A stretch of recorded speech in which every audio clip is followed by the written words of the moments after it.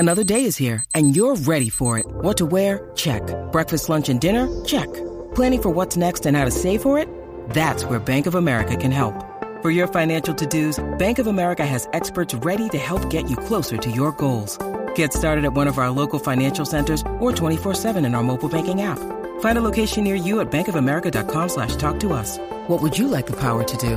Mobile banking requires downloading the app and is only available for select devices. Message and data rates may apply. Bank of America N.A., member FDIC.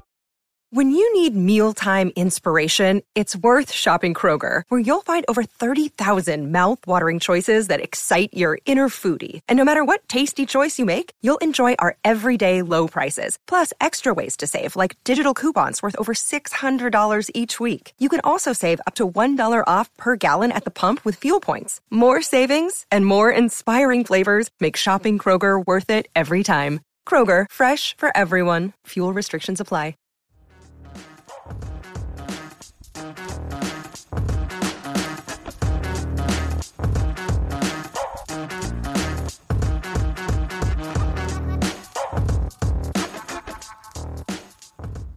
Hey everyone, welcome back to Across the Romaverse. This is episode 113. Jimmy here with me, and we are going to continue our listener Q&A segment that we started last week. Didn't get to as many last week as we wanted to because we had some World Cup things to talk about.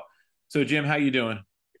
I've been finding this World Cup to be fascinating, honestly. We've talked a lot about it already, so we don't need to go too much further into details.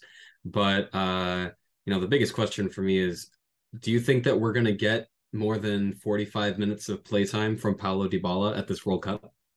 It's 0 through I know, that's 60 minutes. That's why, and the thing that boggles my mind... Would Messi have to be injured? That's the only way I can see him getting minutes at this point, right? Lautaro's been terrible from what I've seen. That's also true. I caught like a decent portion of the match on Saturday, and I saw the second half of the Saudi Arabia match when they ended up losing, and I saw, I think, part of one of their other matches, and they have not looked that dangerous in attack as you would expect them to.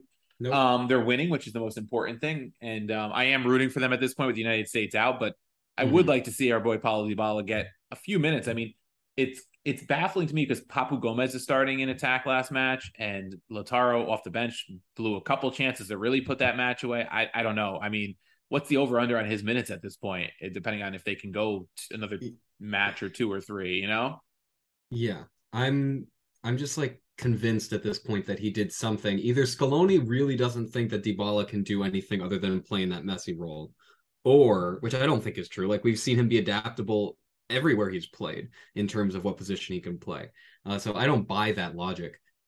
Beyond that, I mean, like, you have to think that he pissed somebody off, right? Like, that's really the only logic that I can have for keeping a guy like Paulo Dybala not only on your bench, but like just not seeing the pitch at all. Like, I love Nikola Zalewski, but like Nikola Zalewski has seen more of the pitch in this World Cup than Paulo Dybala, which is insane. Like, just objectively insane. Like, I would say that Paulo Dybala is one of the best players in Serie A, and Serie A is probably a top 2, top 3 league in the world. The fact that he's not getting playtime in this World Cup is just bonkers to me. Yeah, it's baffling. It's not as stacked of an Argentina team to me as we've seen in past years. So to have him not getting minutes is certainly a little bit interesting. Matias Vinha coming back home after Uruguay crashed out earlier than expected in the group stage. Back home, meaning to Rome, I guess, or eventually to Portugal for training camp. Yeah. Zalewski coming back after the loss yesterday to France for Poland. So now it's just Rui plays tomorrow on Tuesday against Switzerland, not a gimme for them. And then it's Dybala sitting the bench at Argentina. Otherwise, everybody's pretty much back in Mourinho's, clutches, so to speak, for training and hopefully getting things tuned up. Yeah, and I mean, we don't have to go much further with the World Cup stuff, but it is kind of the biggest thing that soccer has every 4 years. So I think we're excused at least a little bit of time to talk about it.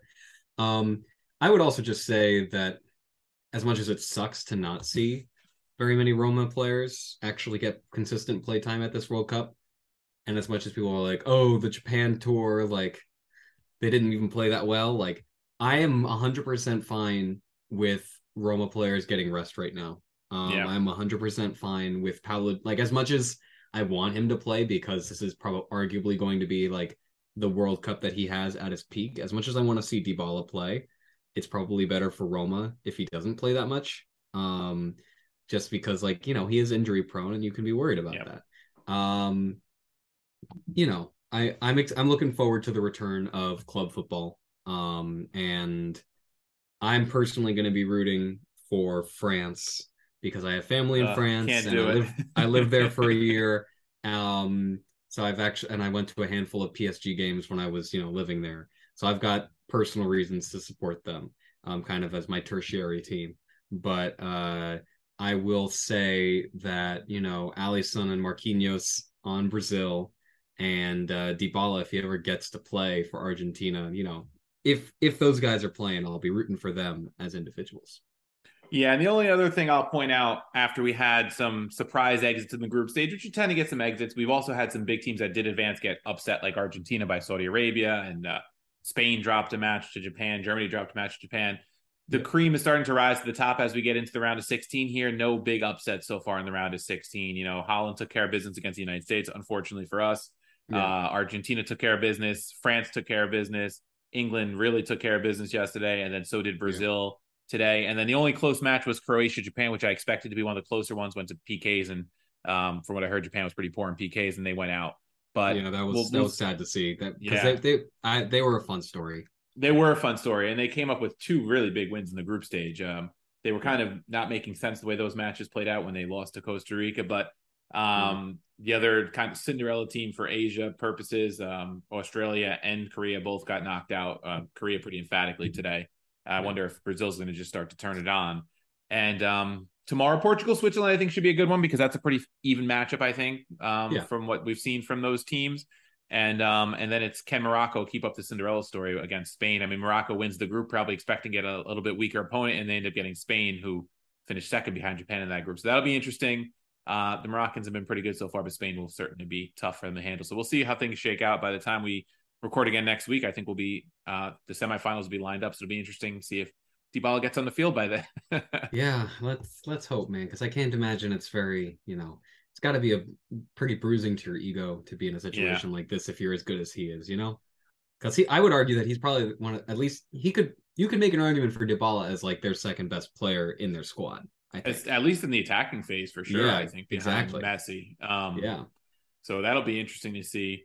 And I am pulling for them. I'd like to see Messi win too, kind of to end the Maradona's better debate. In my opinion, I don't think there's any question that Messi's better. But again, it's a generational thing. I think we weren't around for Maradona's prime, and people of that generation will always defend him, I'm sure. And of course, he played for Napoli, so we can't love him too much. And while we're on Dybala, one of our questions from Ben C18 is actually related to Dybala and the struggles we've had without him. So Ben asks, what will it take to develop a Dybala injury-proof game plan / roster? He has so much when he's on, but clearly takes so much back when with him when he's not. Need a solution desperately. And we saw the how different it's been with him and without him this season, kind of amplified because of the other players, I think, not performing to our standard that we hold them to. Yeah, I mean, I 100% agree that it's very obvious that at the moment there are two Romas. There's a Dybala Roma, which can probably stand up against any other club in Italy, and there is a Dybala-less Roma, which flounders. The really cheeky answer to this question is money. What do we need to be able to be better? Like, we need money. And to be honest, that's why as much as he was wonderful at Juventus, I think part of the reason why Juventus is able to be so successful is because a Dybala type player isn't their only fantastic player that costs like a garbage truckload full of money. Like, that's just the facts. And the good news is that, we actually do have a lot of attacking talent. It's just the problem is that with Dybala out, that coincided with some horrific form for basically every other attacker. Now, you can question whether that's causal or not. I would say that to a certain extent it was, but we also only signed Dybala this season, and last season, a lot of these attackers who have been terrible this season were looking excellent. And, Nicolo Zaniolo has looked excellent before without Dybala being on the pitch, so you can't convince me that it's only because Dybala's not there that, like, every attacker is looking poor. So I would say that a little bit of his bad luck, a little bit of it is that Roma simply is not a financial behemoth in the same way that a lot of other clubs that might sign a player like Dybala are. In terms of like actual potential solutions on the roster already, I would just say that unfortunately a lot of it's going to have to be waiting until players pick up form if we're not talking about signing new players. Um, and I would also just say that tactically speaking, I would be very interested in seeing what happens when Wijnaldum comes back. I think that the key issue, as much as not having Dybala was painful, I think that not having Dybala and Wijnaldum was what was truly fatal for Roma during stretches. Like I think that if we had had one and not the when we had one and not the other, and we had Dybala and not Wijnaldum, we were able to manage and actually look quite good. And I think that conversely, if we had lost Dybala for a bit of time like we did, and we still had Wijnaldum on the field, I think we would have looked better.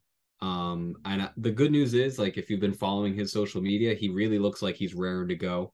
I wouldn't be surprised if he's back, maybe not at the end of the World Cup break, but like a little bit after that. And we'll see if he can provide some spark in the midfield for Roma. Because again, like something that I've been thinking about a lot recently, honestly, is that as much as people like to crap on Roma's midfield, if you look at these players individually, they're talented. They're quite good. It's not that they're bad players. It's the problem is that when you do a Matic Cristante double pivot, it just does not inspire in the way that, you know, taking one of those guys out and putting in Wijnaldum. It doesn't even matter what the other guy, which guy you take out. Like I personally think that both a Cristante Wijnaldum and Matic Wijnaldum double pivot would look a lot better than a Matic Cristante one, simply because you've got a guy like Wijnaldum who has a lot more midfielder-esque creativity in his boots.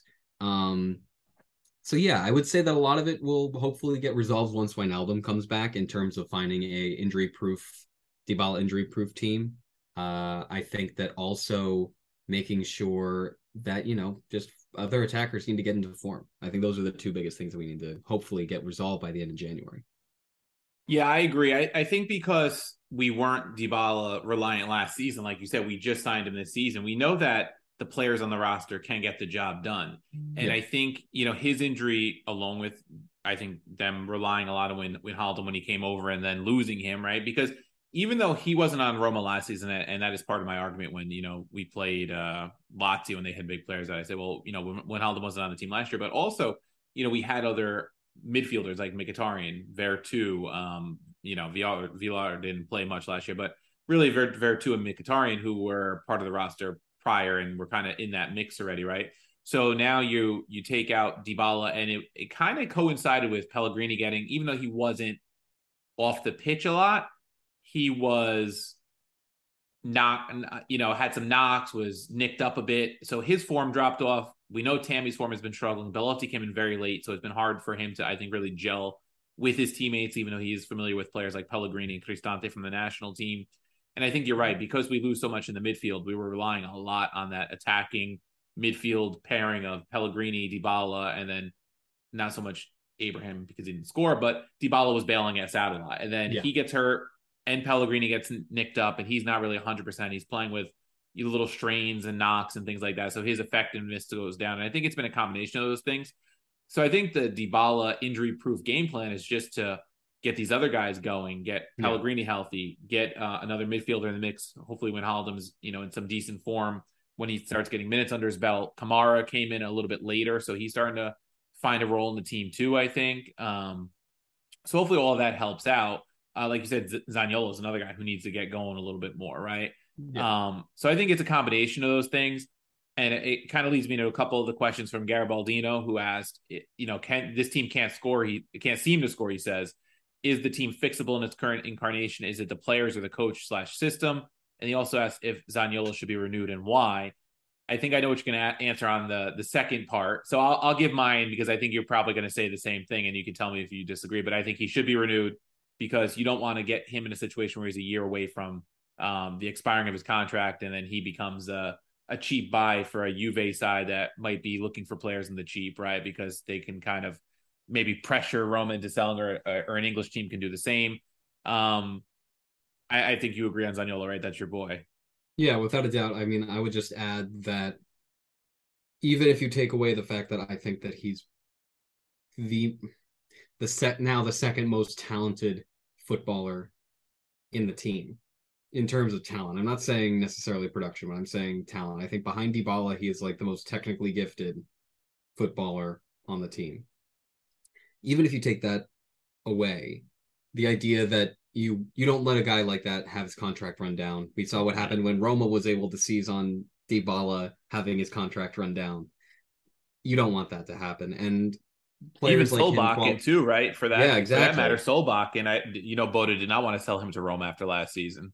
Yeah, players like that. I know players like Zaniolo, bad form or not, don't grow on trees. As much as people are excited about Volpato, like he is got a long way to go before even being at like a Zaniolo level pre ACL tear. So I would just say that's a player that you want to keep around, at the very least renew, so that if you do end up wanting to sell, you can sell for a reasonable value. Yeah, I agree. And then going to the second question, or the first one that I read, but also Garibaldino's question. I think the team is fixable in its current incarnation. I think, there are some pieces that can be upgraded. For one, getting a Wijnaldum type back healthy, maybe bringing in a Fratesi in the summer type move would be a big boost. Maybe getting a left-footed center back at some point, depending on how Mourinho wants to approach things moving forward.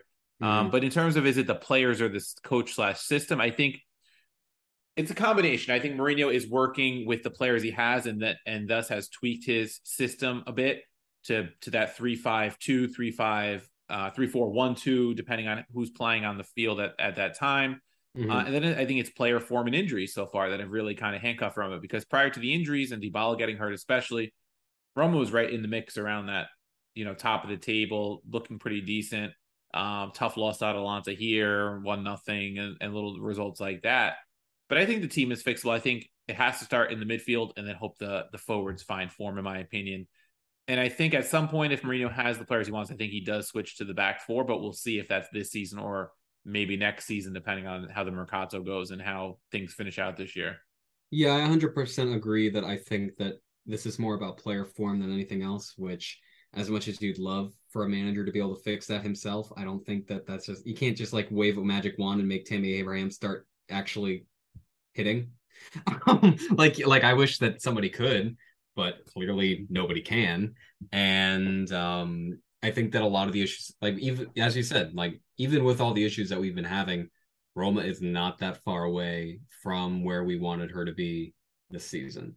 And so I think that with good form coming out of this winter break, we could be in a very nice spot. And I think it's players being in bad form. I don't even think it's like the players themselves. I just think that attackers are very streaky in soccer or football. Like, they have good form for a while and they have bad form for a while. That happened with Dzeko. That happens with practically everybody who's not Lionel Messi for most of his career. And at the end of the day, you just got to hope that the things line up a little bit, that all the good form lines up together so that your attack is at a 10 out of 10 level. Unfortunately, we've had the exact opposite of that. But that won't last for too long. Yeah, I agree. And speaking of top four, we did have or not top four rather, but a back four. Let me change that, because we'll talk about top four, I'm sure, at some point. But everybody calm down. Asked, does Roma switch to the back four this season for anything other than chasing a late goal? If so, what players are key to Jose's preferred formation? That's a good question. I'm hesitant to say that they will, simply because I think that at the moment, Mourinho wants to be able to play a player like Nikola Zalewski, wants to be able to play a healthy Leonardo Spinazzola, wants to be able to play a lot of these kind of half fullback, half winger types, these really attacking fullbacks. And I don't think it's fair to call them even just an attacking fullback, because they're more attacking than most attacking fullbacks, I would argue. And I guess he could change that. I think we know that players like Chris Smalling and Gianluca Mancini can function in a back four. We know that it's not a problem for like Rui Patricio to work with a back four. He's done it before. I think that the fullbacks are the biggest question mark for me there, because I think that in terms of having actual defensive integrity in a back four, it's going to be a lot harder to let players like Nikola Zalewski or, whoever we get to be our starting right back now, or Leonardo Spinazzola to be doing what they do best in a back four position. That's my biggest concern about the back four as I generally see it. What about you, Steve? Yeah, I was going to say, I think a lot depends on the fullback position, right? Because now you've lost Karsdorp at this point. He's gone. He's gone. No matter what happens with his, they're making him visit a sports psychologist or whatever it is to get to the bottom of this, breakdown that he's having or whatever he's claiming, because he's got this whole thing with Jose now. So he's gone no matter what, whether he gets transferred in January or he waits till the end of the year and he's just on Roma's books, he's gone. Selleck is your only right back right now. Spinazzola is your left back, and then you've got Zalewski playing that hybrid role, which isn't his natural role. You do have Vini on the books, but you can see that he's played limitedly because I don't think Mourinho trusts him at this point. Because he's limited. Yeah, because from what we've seen, he's probably a little bit, maybe a club a step down from him where would kind of be his sweet spot in Europe. I think at this point, from what I've seen. Maybe the jump from Sao Paulo was a little too big, or Palmeiras was a little too big when he came over. Yeah, I agree with that. So, maybe he has a future at Roma. Maybe he doesn't. Maybe he needs some experience elsewhere first. We'll see what happens with him. But it all comes back to what you said. So who you bring in? I've seen Hector Bellerin linked from Barcelona, who doesn't play much. He's played, I'm looking, 3 appearances so far this year in La Liga. I think last year was with Arsenal, if I remember correctly. Man, I kind of miss those Serginho Dest rumors at this point. You know what I mean? Yeah, and actually he was nice. At Arsenal a couple years ago. He was actually at Real Betis last year, so it's been a couple years since he was at Arsenal. Didn't play or is not playing much right now. Alvaro, I'm gonna butcher his name, but let me look at the spelling so I just had him pulled up. I think it's Odriozola or however you pronounce another Spaniard. The Real Madrid fullback. Yeah, the Real Madrid fullback who was at Fiorentina last year, so he is familiar with Italy a little bit, which is a bit of a plus. But again, he's not getting like any minutes at Madrid this year, which is why he's also looking for a new club. 25 years old, so these are guys are 26 and Bellerin 27. So these are guys kind of in that prime window, but not playing much to make you think, oh, like we bring him in, this guy's gonna be like our out and out starter. They both clearly have potential because they've both been with big clubs. But maybe they're not at that Barcelona, Real Madrid level kind of thing. If someone like that comes in and is splitting time with Selleck, I mean, that's probably a good thing. I think they're more natural right backs, both of them, rather than the wing backs. But I see they both do have plenty of appearances as right midfielders too. So it gives Mourinho that flexibility. The same thing he's kind of had with the Karsdorp, Spinazzola, Zalewski type. But I think that is key. You need two fullbacks that are defensively sound if you're going to move away from that third center back. And you also need a midfielder who's going to be defensively sound, which Matic is, right? If you play Matic, which was, I thought the reason they brought Matic was to have him play a defensive midfield, maybe occasionally Cristante or Wijnaldum can sit a little bit deeper and sit in front of the defense and cycle the ball around. Yeah. Maybe those players coming back or one player coming back and Wijnaldum, maybe a different fullback look, because Selleck also was supposed to be a more defensively sound fullback than Karsdorp, which I thought was the attraction for Mourinho. Maybe that frees things up. Maybe, you play Selleck a little more defensively and you free Spina up on the left side, kind of like Italy did when he was really crushing it for the Azzurri a couple summers ago. And you have Matic as that extra, defensive type player. Then who sits Mancini or Ibanez or Smalling? Maybe you rotate those three and then they all stay fresh. Could be an option too. But I do think it depends who's plugging in defensive midfield. Where are the fullbacks? If Mourinho feels comfortable with those players, then he can switch to back four. Maybe that opens things up in attack. And I think about Solbakken coming in. He's played mainly as a winger with Bodo from what I've seen in his numbers. And, you look on these websites where they track where these players play. I think he fits more as a winger. We've seen Zaniolo excel as a winger at times in his career, cutting in from the right with that left foot where he can really... Part of me wonders if that would be what will unlock him again. Being a winger again. I do wonder about that. And then you think about Zalewski, and he is naturally an attacking midfield winger type. Maybe he can play on the wing as well. Then it depends. Do you want to play Pellegrini a little bit deeper in the midfield to get him on because Dybala is playing in the hole? Does Pellegrini occasionally play in the hole and you rest Dybala? So I think there's options there. I do think there's players that can fit. I'm just curious to see if Mourinho's done it. Like, I'm looking at Solbakken. He's according to transfermarket.com, every one of his starts has been in either right wing or left wing. So it'll be interesting to see how they utilize him when he does play. Yeah, 100%. I do think that that's probably the biggest question mark for this team, though. The idea that Mourinho does generally like a back four. But in terms of the players that Roma has, even at fullback, who don't want to leave the club,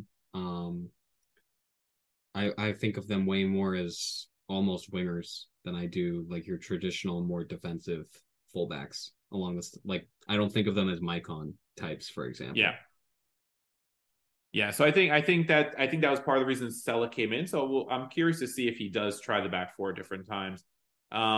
Speaking of Zalewski, Word Giuseppe asked, do you think Zalewski will not find his position at right midfield, right wing back if Karsdorp leaves permanently?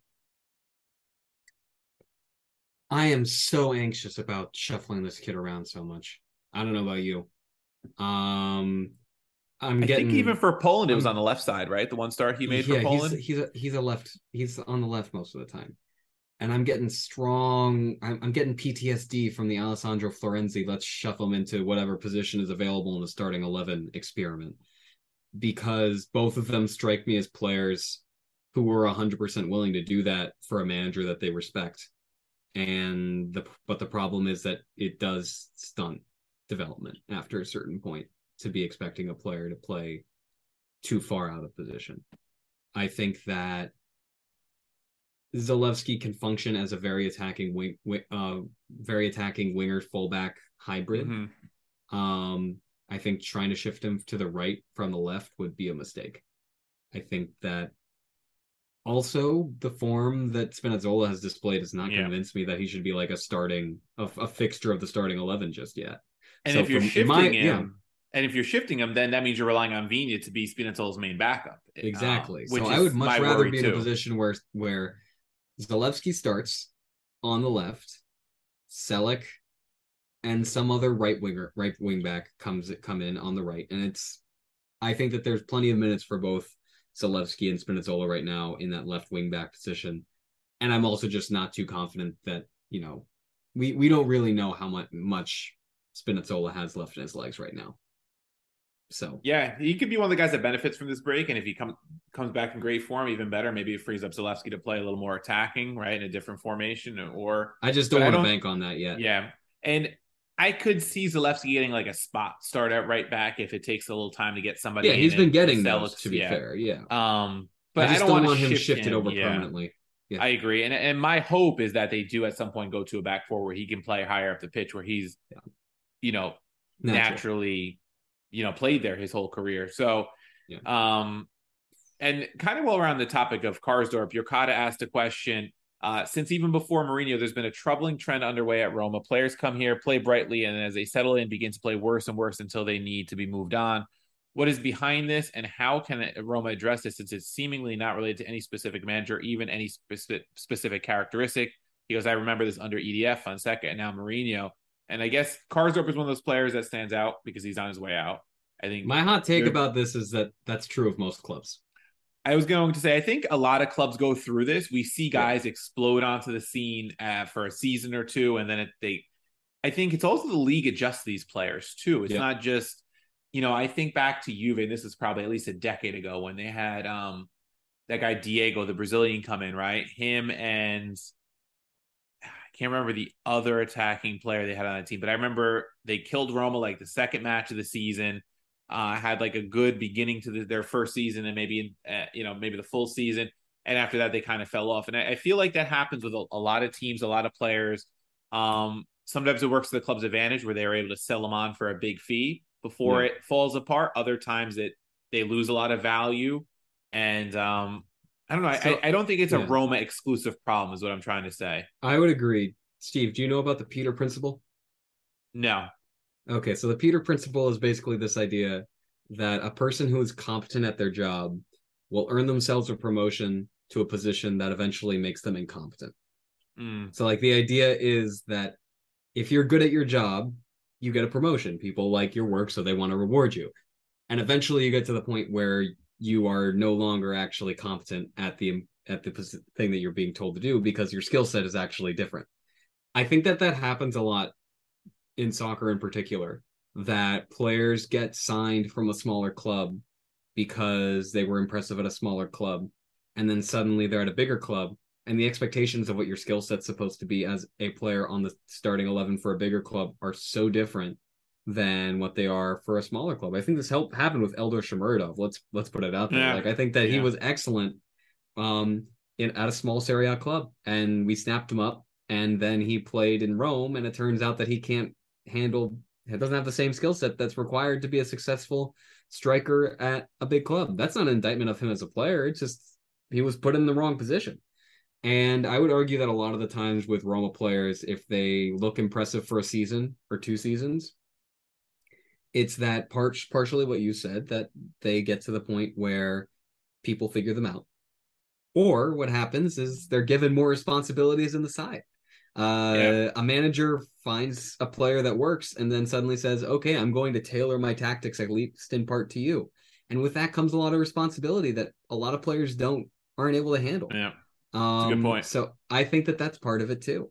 I think that this isn't a Roma specific problem, though. I think that if you talked to Liverpool fans, Real Madrid fans, every fan, they would say, oh man, I hate how players seem to have like a life cycle of like 2 or 3 years before they get kicked out the door. Because that does happen. Yeah. And I would say that's why these players like the Francesco Tottis, why I guess to like the Andrea Pirlo's, why these players who have such longevity at the top are so special.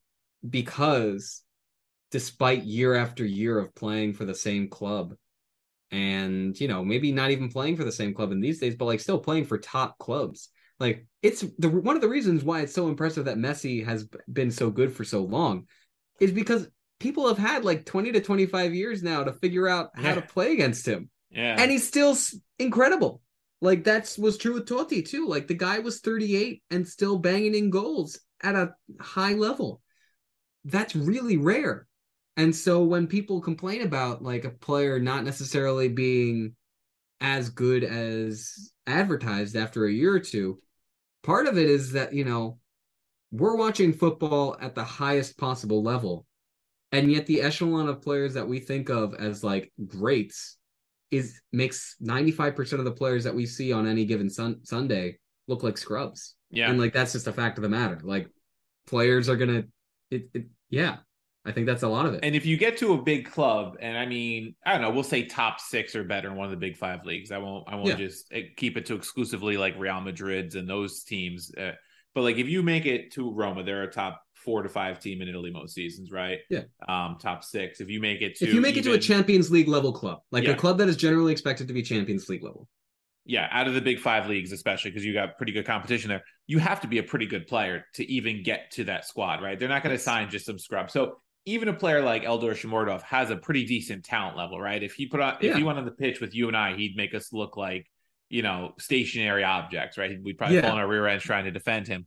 Yeah. But when you then put him against players that are better than him, is he good enough to meet that level? And it doesn't seem like he per se is, not to pick on him. But we see that with a lot of players, right? You get guys that come in and they just aren't at that level. And a lot of the names are escaping me at the moment in my head, but if you asked a fan of Napoli or Lazio or Juve or even Milan and Inter, look how many seasons those 2 teams went through struggles of finding the right players because of monetary concerns and the such, that they weren't having players meet the level they expect out of, those Champions League and Scudetto level sides. So I don't think it's a Roma exclusive problem. We just see it more because we focus and we're hyper focused on Roma and every player that comes in, and you're not going to hit on every transfer. Even the big clubs do. There's a reason why Real Madrid and Barcelona and the big English sides are always trying to offload certain players to the Romas of the world, who are just a step below financially and maybe performance-wise most seasons. And then those players, like a Chris Smalling, for example, has done very well at Roma, where he was struggling at United.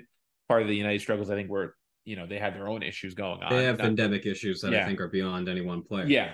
But you see some of these players that come over from these big Premier League clubs, and Mkhitaryan was having trouble, and he came to Serie A and he found a better fit, and there he is excelling for a couple seasons at Roma. So I think it's just every club has these guys who they swing and miss on for whatever reason, whether it's not a good fit tactically, environment wise, the league isn't a great fit for whatever reason. Like Mkhitaryan did really well in the Bundesliga and Serie A, but not so great in the Premier League because of his playing style.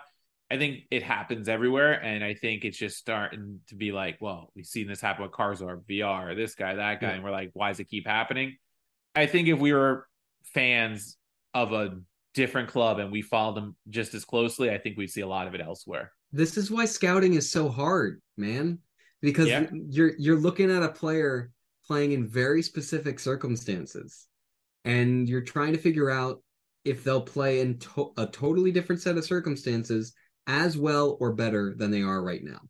And think about it this way, man. Like if the average person is working at their job, there are a million different factors that go into their overall performance beyond just like, the project they're working on or the skills that they have. Like you can have all the proper skills for a role and still be a failure at your job at a particular company because you're miserable in the working environment. Yeah. Or there's some family stuff in your life that you've got to deal with. Like just like they're employees at the end of the day.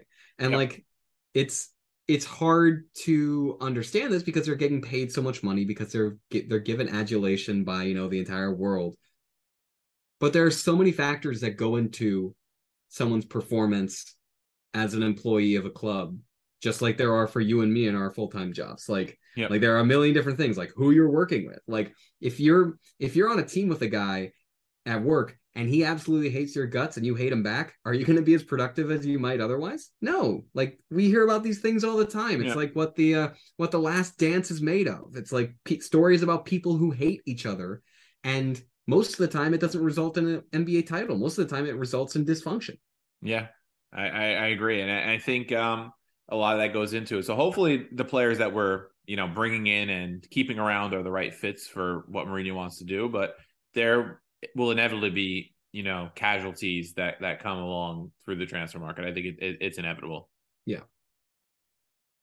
All right, Jim. So Yorkada hit us with a couple other good questions. So we're gonna stick with the three he submitted here because he's got some things to think about. But he wants us to talk about the XG debate, and I'm someone that looks at the XG on Twitter and elsewhere, and even with the World Cup, I've been sending it to a couple of my buddies about teams that are overperforming, underperforming, and they make fun of me because matches aren't won with XG, and we've seen that with Roma plenty this season. So he says defenders of the team's current style of play will point out that Roma have created a lot of XG, and they have, but that XG tends to come in bunches. I believe someone pointed out 20 of Roma's 28 XG came in like 6 games, and the underperformance is truly legendary. What can Mourinho and Roma players do to address this problem? Is it tactical nature?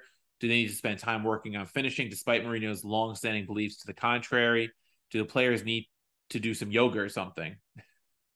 So, I mean, I don't know if you remember this from back in the day, because this is a throwback.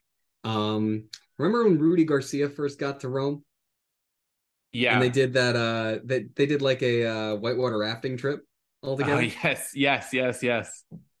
I almost think they need to do something like that. I honestly do. I think that's this, especially for the forwards that are out of form, so much of this seems to be mental. Like, it's not, I don't think it's about Mourinho's tactics. In fact, again, like it's not like XG wins matches, but it is a data point that is helpful for us to figure out like why things are going wrong. Yeah. And I can just tell you without even looking at the XG stats in front of me right now that it's not that Roma aren't creating chances. Like that's something that I can say without looking at the stats. Like I can say that when I watch a Roma match, I see chances being created. I see things working like 3/4 to 4/5 of the way to a goal, and then something fluffs it up.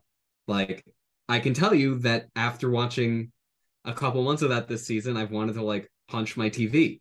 And I can tell you that when I was watching the US play the Netherlands in the knockout round, I was getting PTSD to that. I was like, I'm watching Roma again. Like, and the friend I was watching with, Jacob, shout out to Jacob. It's a Tottenham Hotspur fan, and I've always compared Roma to Tottenham, and he was like, yeah, this is the exact same thing as watching a Tottenham Hotspur match. You get like 4/5 of the way to a goal, and then something really stupid happens, and you don't actually capitalize on the chance. And that's a mental thing. I And agree. unfortunately, the issue with Roma for decades, I will even go as far as saying, has been the mental thing. It's always been that during the Francesco Totti era, outside of the 2001 Scudetto, it was that. Um, During the Jaco era, it was that. During every era, the problem that Roma has often had is that they play down to their competition and they get way too in their own head. Yeah. And that's something that takes a lot of time to fix. We talked, like, some people were saying, like, oh, that monkey's off our back. Now that we've won the Europa Conference League. That's not how these things work. Sadly, like no. unfortunately, If anything, it's you added don't more just like pressure to these attackers. exactly like you don't get over anxieties and phobias and like club wide issues of being worried about things and not underperforming just because you win one trophy. Like this stuff takes time. Yeah. And I will say that, I think that we're closer than we have been before to getting over those things. I think that we've been more impressive over the past year and a half than we were during the first year and a half of the Rudy Garcia experience, for example. But I will also just say patience is a virtue on these things, and it pays a lot to do that. I get why people are impatient about the XG gap, but to a certain extent, there's not really too much that you can do because you can't convince me that, like, if you replaced Tammy Abraham right now with basically anyone other than Erling Haaland, that Roma's goals scored would actually improve. Like, I don't even know how, like, I think part of it's the Tammy Abraham issue, part of it's just a team issue. Like, I think that there's team mental issues that need to be resolved. I do think there are mental issues for sure. And I think Tammy has the most to figure out right now, at least over this break, especially not getting called up to England. Hopefully, I don't know if that'll ease the pressure a bit because maybe he was pressing toward the World Cup. I'm hoping that's what it was. And it's not like deeper, but I think clearing their heads, I think, is probably the best thing for players like him, Belotti. Pellegrini's not a striker, so to an extent, just him just kind of getting healthy. But when you look at the XG, and I'm looking at it down the list of the fixtures, after Dybala went out, the XG does go down a bit, right? Because Yeah. The early season matches, Salernitana, Cremonese, around 2.5, and they only scored one goal each. And you're like, it's the first match of the season. We'll get past it. Overperformed against Monza. We know Udinese was a mess. Empoli, they underperformed a little bit, but still scored 2 goals. So it's come in a lot of those matches against the smaller teams where they have created the most XG, which is what you expect. But I do think it's more down to mental struggles. And I think Dybala getting hurt really is when the XG started to struggle, right? He missed the Napoli match. They were 0.3. He missed the Lazio match, 0.5. Sassuolo, 0.7. Really only Hellas was over 3, and that was up a man with a red card. Inter was 1, and they got 2 goals somehow. So they've been finding ways in some matches, not others. I think if guys mentally get it right and start to get in form, it'll help the most. That yoga suggestion at the end, not the end of the world. Maybe they do some kind of team bonding in Portugal, almost like a summer training camp reprieve again, where they don't normally get this time in the middle of the season. Might do them well. I don't know how much time you can spend on finishing because these guys are professionals and tactics are very important almost as much as finishing is, I think, especially for a manager like Mourinho. Yeah. But I don't think it's a tactical thing because I think they do in a match like Napoli. That's the one match where I'll say that was a tactic. I thought that match they were just playing not to give up a goal and were hoping to hit on the counter and just couldn't get anything going against Napoli. But other than that, I think most matches, Mourinho is not trying to just sit back and say, all right, well, we're going to play for a 0-0 and hope we get 1. I think the team's creating enough tactically to not blame his tactics. But I think they've been really, really reliant on Paulo Dybala when those tactics are working. Which has been the big problem. So hopefully they get it figured out. I think that's the biggest thing because Yorkada also asked the season, much like last, began with big expectations, a product of Mourinho. And then I think the transfer market, he said we had brought in good players, addressed the depth Mourinho had talked so much about, and the team can't get out of first gear. What went wrong, in your opinion, is when Haldum that important to our style of play? Was the scouting Pinto off? Are Mourinho's tactics not working? Or are players actually that poor? So my answer is, first of all, yes, Wijnaldum is that important to our style of play. Like I think it's as simple as that. That really, the midfield is crucial for any big club with aspirations. Yeah. And the problem is that our midfield has not been the midfield that we planned for from day one. That's a big problem. I don't think the scouting by Pinto was off. Thinking about the players that we brought in this summer, Zeki Selik has looked good to me when he's played. And that's why I'm honestly not as worried about losing Karsdorp as others might be. I would say most of our new signings this summer, like Belotti, I mean, this is. I mean, Belotti was a known commodity. I think it's a little baffling why he's struggling as much as he has. Maybe I even would more agree so than with that, Abraham. but I would just say that in general, you can't account for attackers going into a big rut of poor form. That's what it is. Yep. You can't. And that's not poor scouting by Thiago Pinto, because we've seen what Belotti can do in Serie A. Like that's just, we know he was supposed to be a known quantity, and I don't think the players are poor. There's a difference between a player being poor and the form being poor.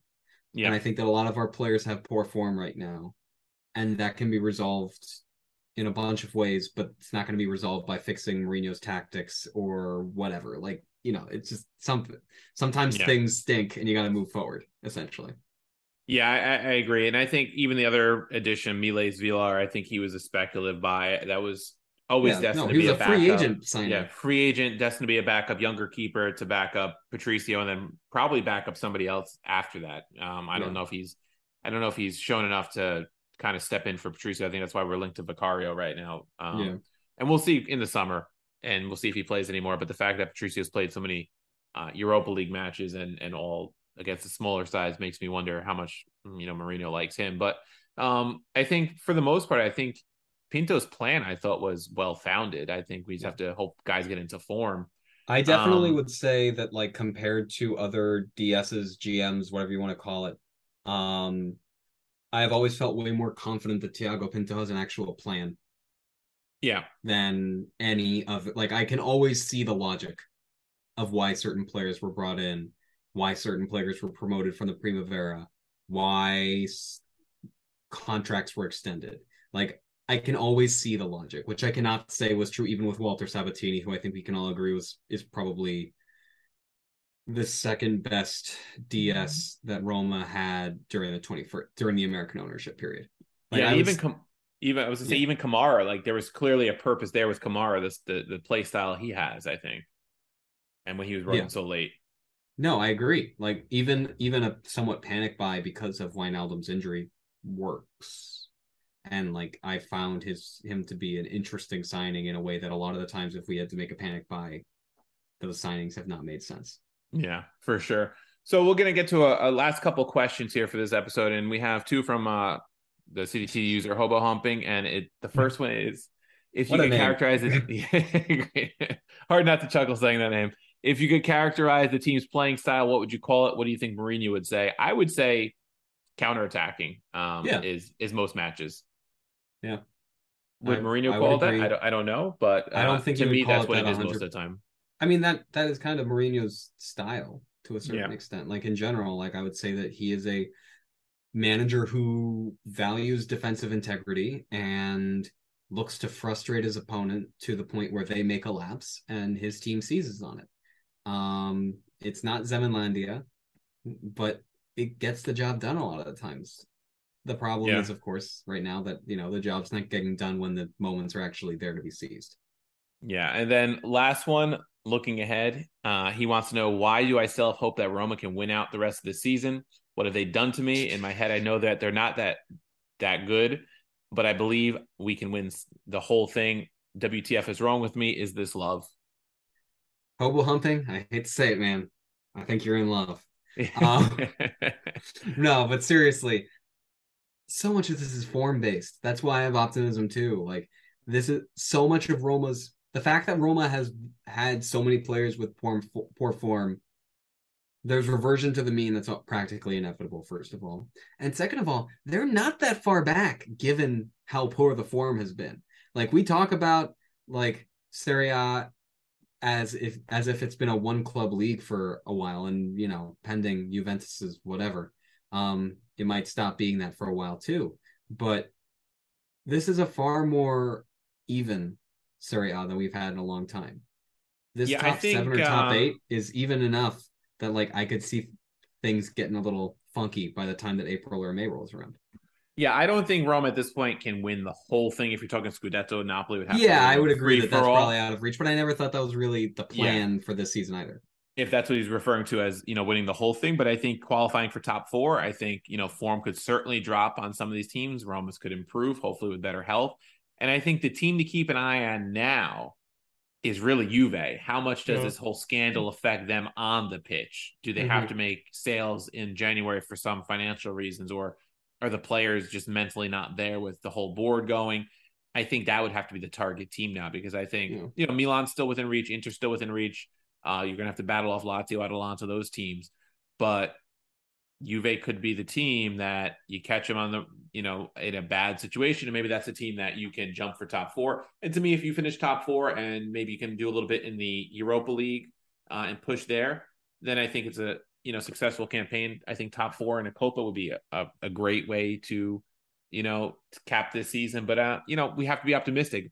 I think maybe part of us is we're forgetting how bad Roma was with the World Cup around for a few weeks now. We're forgetting how bad the form was going, because I was just looking at the schedule when I was looking at next year. I was like, oh man, that's right. We drew Torino and Sassuolo and had a loss to Lazio before that. I got to erase all that out of our memories and just hope that the I can't say preseason, mid-season trip to Portugal helps the team gel, gets guys in form. We get Wijnaldum healthy and maybe bring a player or two in January, and we can kind of kick it into high gear a little bit. Also, man, I just got to say, what's the fun in supporting a team if you don't think they can do any better? Right? I'm sorry. Like, I know that some people might have different relationships with sports than I do, but I don't ever want to be following a team and thinking like, they suck. I'll keep watching. Yeah. Like, I want there to at least be some light at the end of the tunnel. And I really do think that there is one. Like how many matches are left? How many points do we need? And whether it's, soccer or hockey, or like how many, games are left for this? And like, even the U.S., I'm watching a game like, well, if we can upset the Dutch, Argentina hasn't been that great. Maybe we can make it. Like, you always have to have that optimism. You got to hope that you can win at least a little bit. Yeah. And like, that's what I would also say. Like, supporting a team requires at least a little bit of, maybe call it naivete, maybe call it insanity, but like believing that, like, things can go your way. Yep. And I agree. I think that especially if you follow Roma, you're kind of like Charlie Brown with the football, and you got to just get used to it. You got to enjoy it. You got to find some enjoyment in that. For sure. So we'll leave it with Jimmy's positive message at the end there. We will be back next week to talk some more Roma. Hopefully there'll be some happenings in the Romaverse to discuss. Other than what we talked about today, Eduardo Bove looks like he's going to be heading out on loan to Lecce from reports. Maybe a good thing for him, get him some playing time. But it's been quiet other than rumors, so stick with the site. We'll keep you up to date with rumors, and we'll talk to you guys next week. Thanks for listening.